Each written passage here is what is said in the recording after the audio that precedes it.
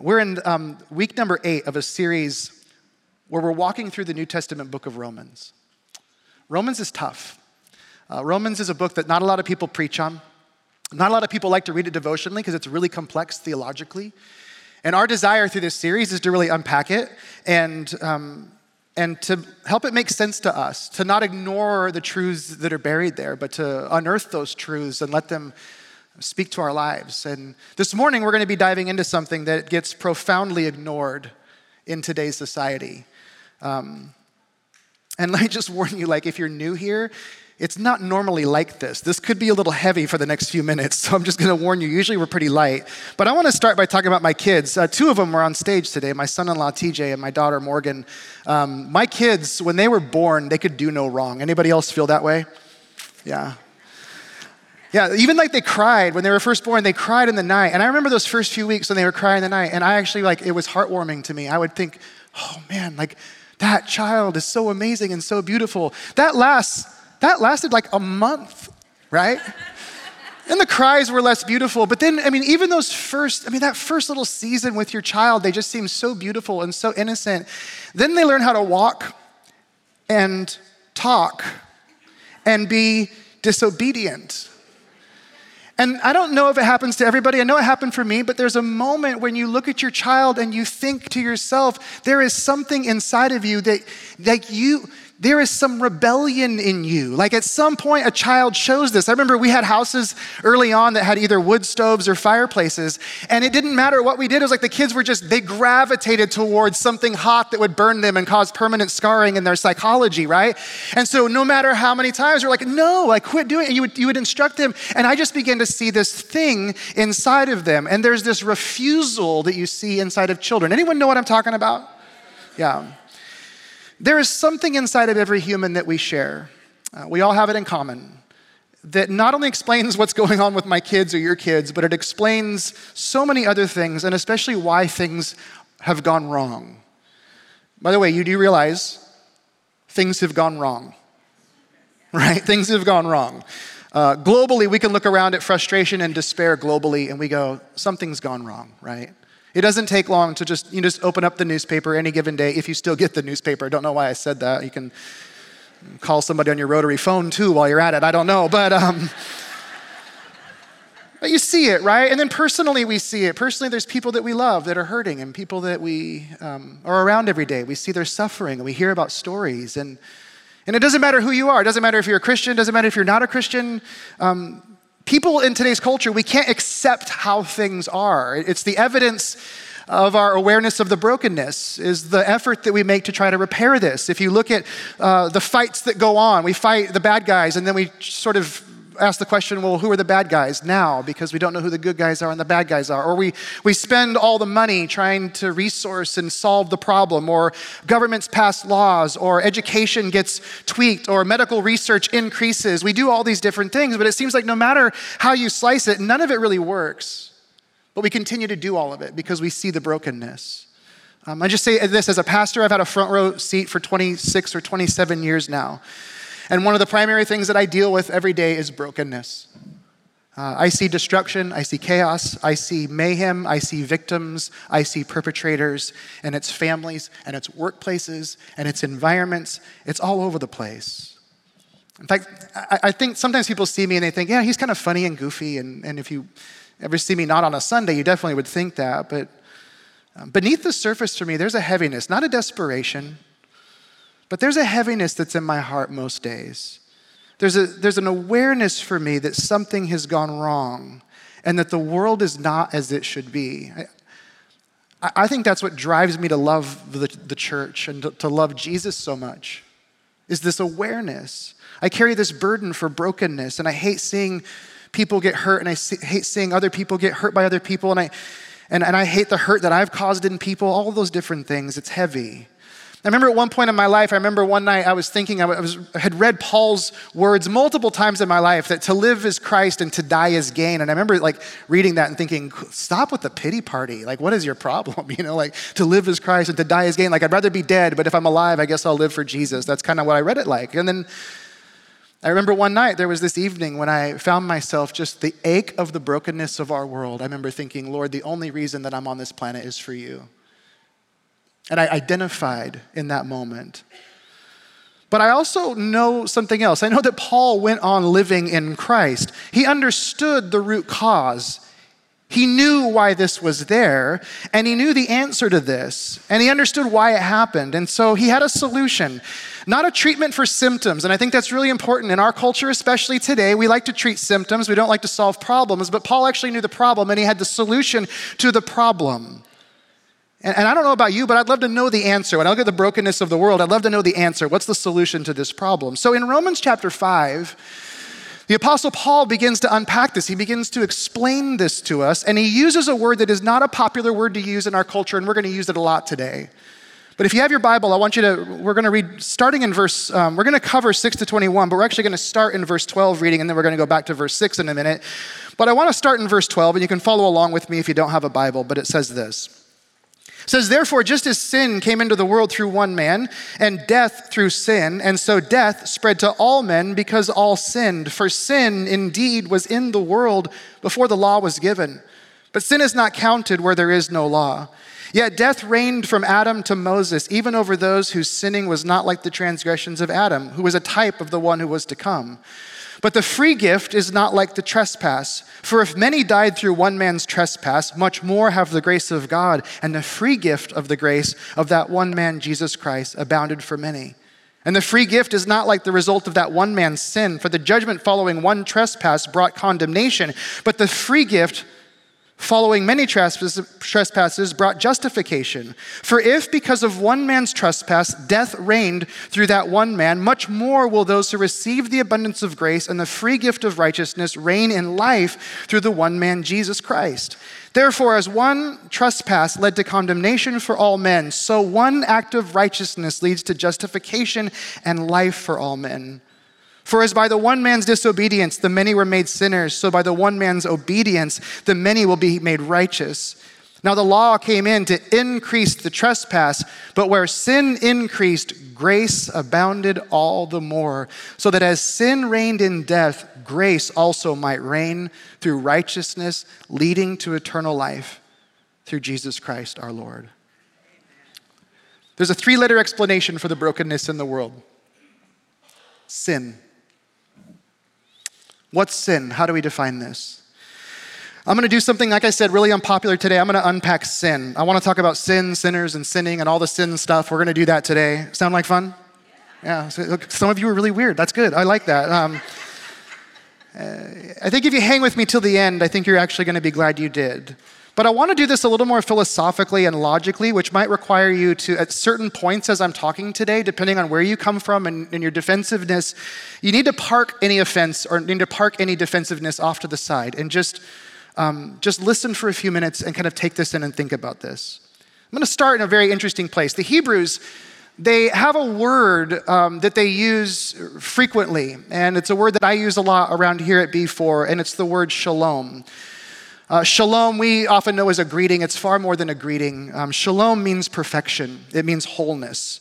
Shalom is everything as it should be. It's beauty, it's glory, it's honor, it's love, it's reconciliation. It's no wars, no famines, no disease, no death, no tears, no suffering, no loss, no mourning, no funerals, no locks on doors, no police officers, no jails, no soldiers, no need, because there's shalom. That's what shalom is. Everything that is not shalom is sin. Sin is the marring of shalom. Sin is the vandalization of shalom, the attacking of shalom. It's war on shalom.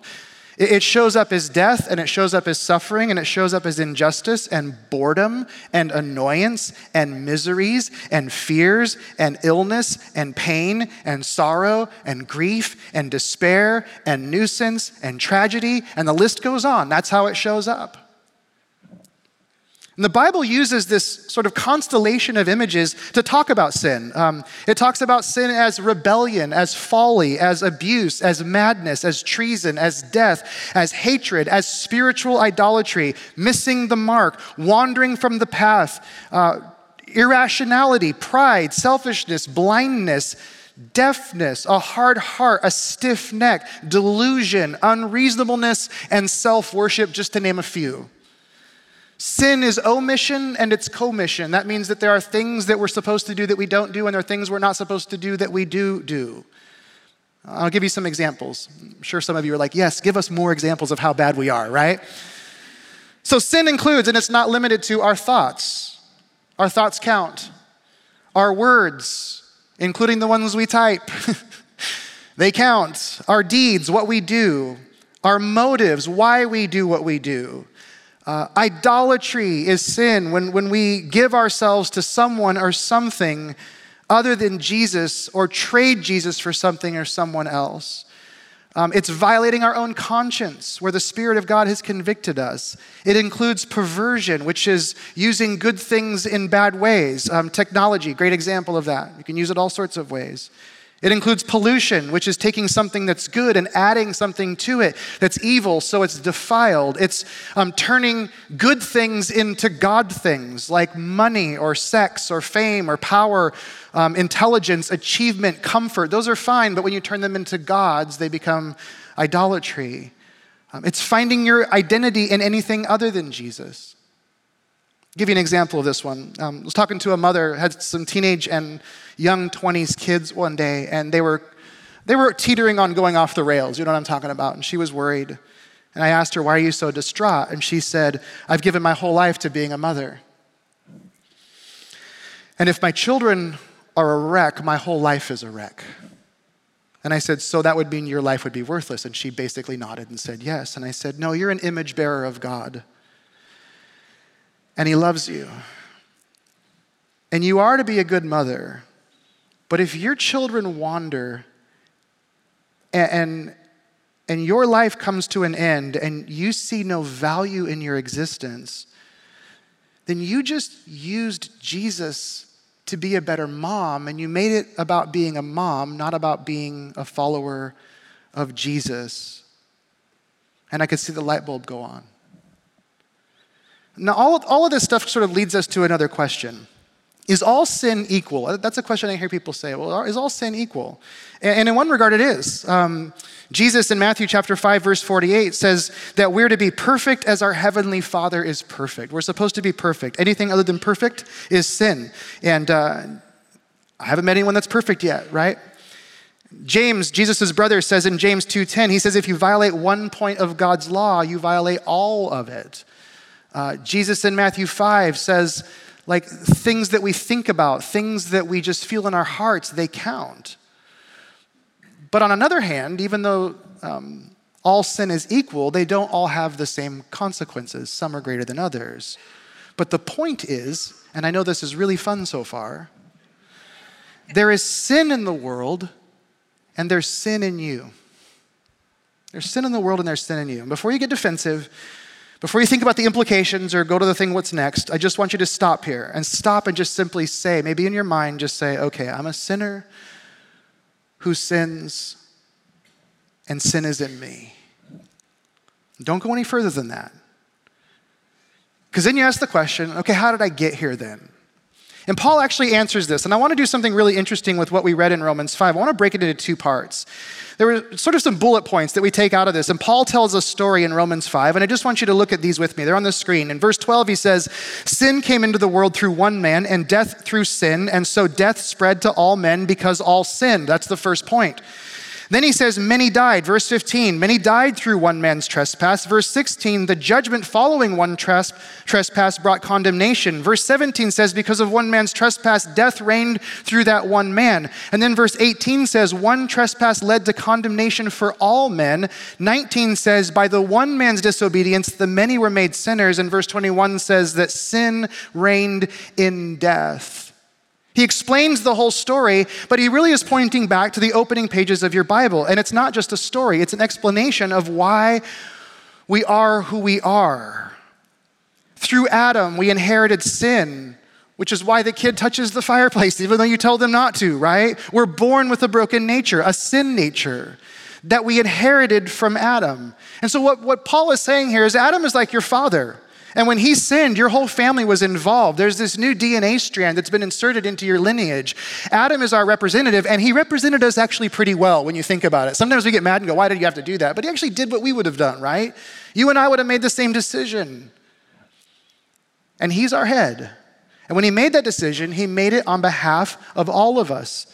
It affects all of us. That's the nature of this story. That's the reason the story was being told. Why did we get where we are? That means that today you and I have this nature inside of us. You are not born as a clean slate or just a really good person. In fact, Psalm 51:5 says, behold, I was brought forth in iniquity or sin, and in sin did my mother conceive me. Some translations say that I was sinful from my mother's womb. Psalm 58 says, the wicked are estranged from the womb. They go astray from birth, speaking lies. Ephesians 2, Paul writes, we are by nature children of wrath, like the rest of mankind. So we're conceived with a nature of rebellion towards God. That's what he's saying. Your natural proclivities, because of your sin nature, are to repeat the sins of Adam and Eve. That's what we do. And all of who we are gets affected. All of who we are gets stained. It gets marred. It gets tainted by sin. It's our feelings. It's our thoughts. It's our will. It's our emotions. And it's real. Sin is real. And Paul paints a really vivid picture of this. There's no denying it. But now that we've kind of had the doom and gloom, I've helped everybody feel really good about themselves, hopefully today, I want to show you something really beautiful that he says here. Because I think we miss this in what Paul's writing. Because the next logical question would be, well, then what do we do with sin, right? If this is just a reality in my life, then what do I do with this? How do I respond to this reality? And so a moment ago, I did the bullet points of these verses. I want you to look at what's also in these exact same verses when you pull these things out of it. Check this out. It's an alternative picture. An alternative story. So back to Romans 5, verse 15. But the free gift is not like the trespass. Much more, we have the grace of God. And the free gift by the grace of that one man, Jesus Christ, abounded for many. Verse 16. The free gift following many trespasses brought justification. 17. Those who receive the abundance of grace and the free gift of righteousness reign in life through the one man, Jesus Christ.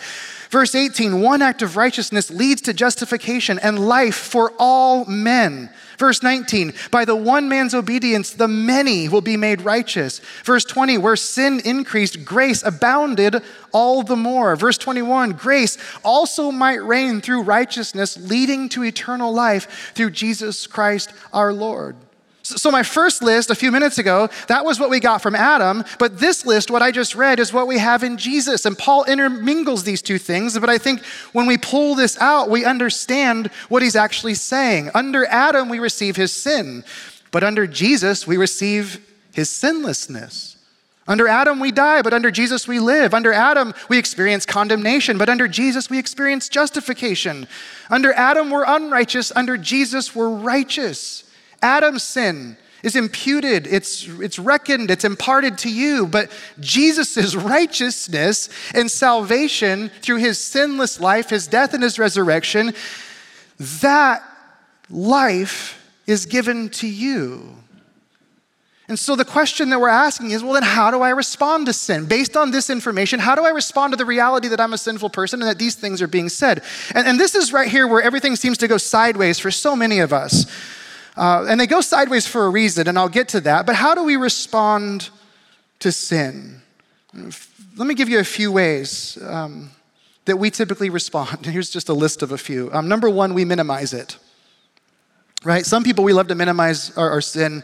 That's not that big of a deal, Quit making a big deal about it, right? You're totally overreacting. Yes, I did it, big deal. Just let it go, right? We minimize it. Or number two, we make exceptions. Like, I know it looks bad. But if you knew what was going on in the moment, then you'd understand, like, I really wasn't that out of line. And so we make excuses, right? We make exceptions for ourselves. The third way is we blame shift. Something happens and we go, well, it's not my fault. This isn't my fault that this happened, right? I mean, look back to Genesis. What does Adam do? The first thing he does, he goes, it was the woman you gave me, right? Blames his wife. Of course he does that, right? And the woman says, no, it's not, it was the devil, right?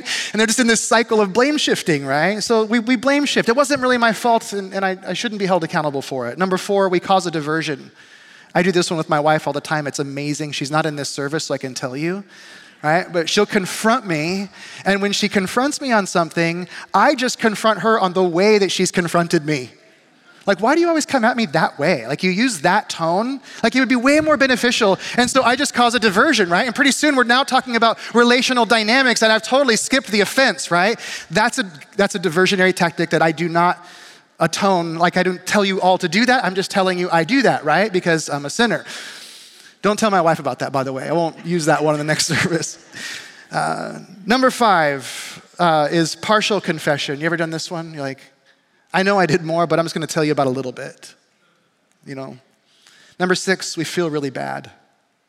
We just feel bad. Paul actually talks to the Corinthian church about worldly sorrow, which is I feel bad about the consequences of what I did. And so we feel really bad. We like see the consequence. It's like, I don't like that.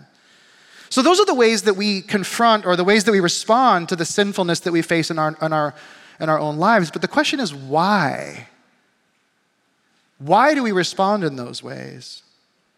And there are 2 things, and both of them are rooted in religiosity or moralism, which, by the way, you don't have to be a Christian to be a moralist. And we need to be really clear from a philosophical standpoint. There are a lot of people that are moralists that aren't Christians, but the reasons that we respond this way to our brokenness or our wrongdoing or our sinfulness, they're rooted in either religiosity or moralism. And here are the 2 reasons.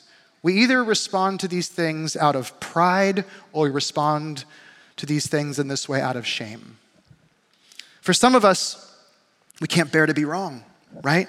Because being wrong is equated with being bad, and we could never be bad. We're better than that. We're bigger than that. We're better than other people, right? And so there's this spiritual pride or this moralistic pride that rises up inside of us. And so we evade admitting our sin because, well, that would make us just like everybody else, right? Then I'm like everybody else and I'm no different than anyone else. That's the pride. The shame comes in mostly for those of us who grew up in religious environments that focused on sin management rather than the gospel of grace.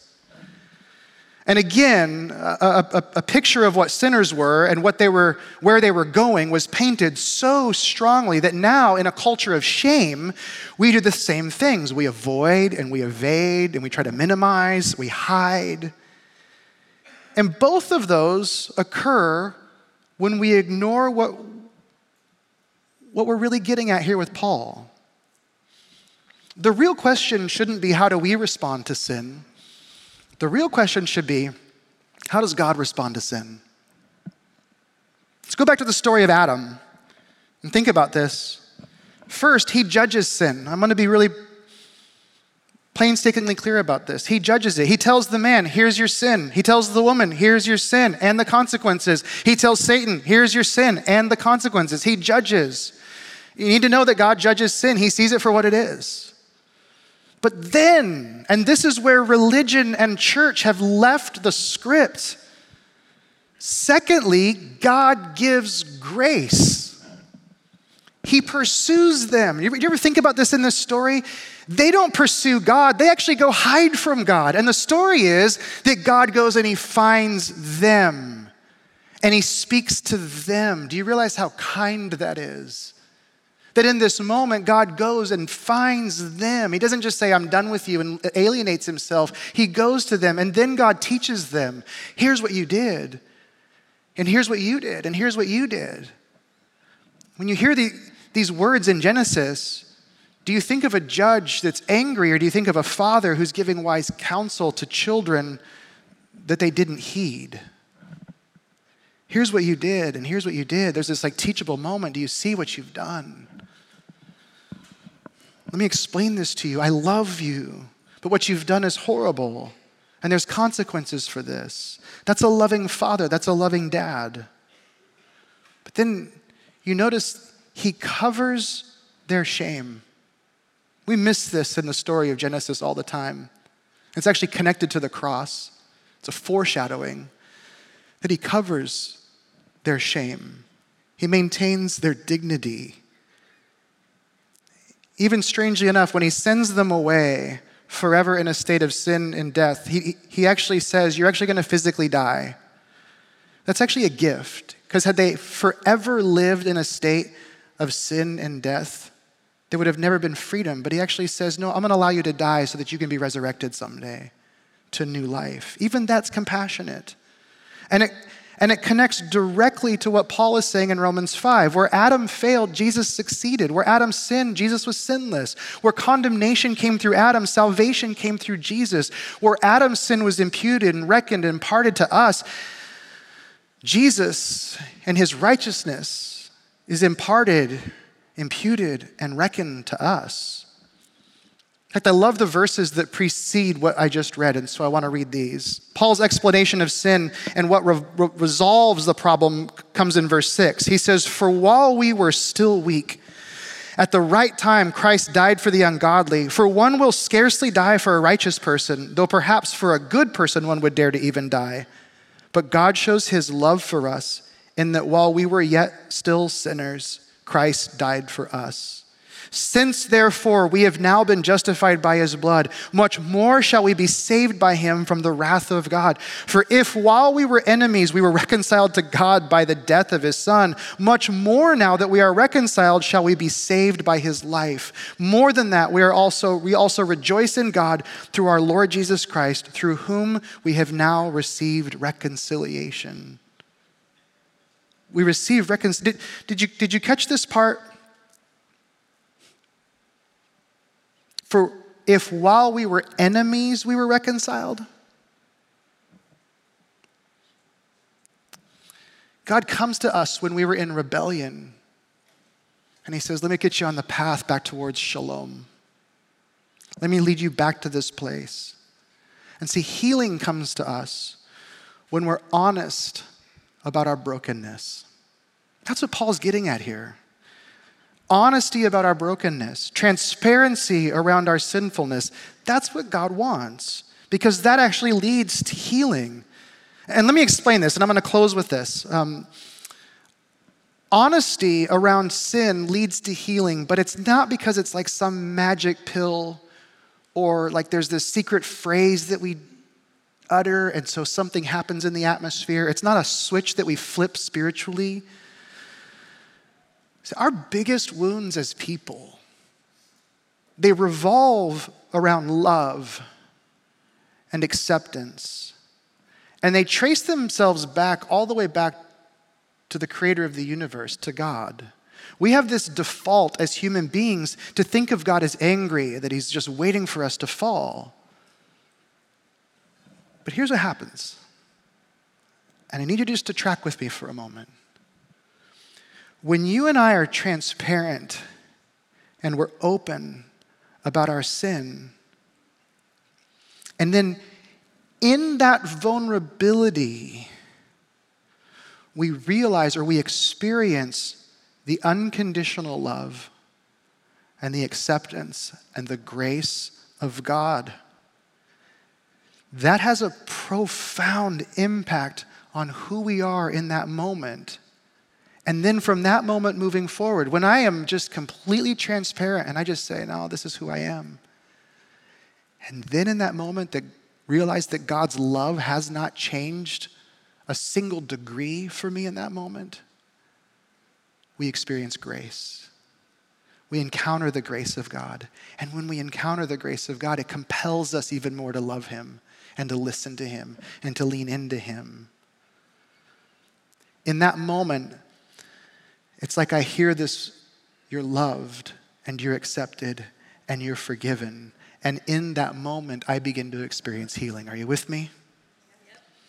That's when we know the love of God. That is actually when we experience the grace of God. That's when this whole thing gets real. It's not when we put on our best face and pretend to be perfect, but when we actually admit our brokenness and find out that God still loves us. That's when the rubber meets the road. Healing comes when we see God as a loving Father who's restoring us in spite of our brokenness.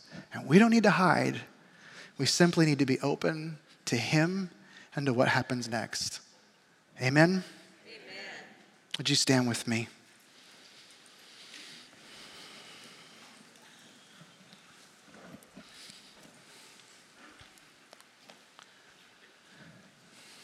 I'm going to offer the benediction this morning, which is a simple prayer that I send you off with. And if you're willing to receive this, maybe hold out your hands and signify physically a reception of this as I'll raise mine and pray this for you. May you be men and women who are uncomfortable with sin, but completely comfortable in the presence of your God, admitting it. May you be open and transparent and humble, and may you experience unconditional love and grace from your Heavenly Father. In Jesus' name, amen. Amen. Love you guys so much. Thanks for being here today, you guys. Please hang out, talk to somebody, meet somebody, set a coffee appointment with someone, create community. We'll see you guys next Sunday. See you later.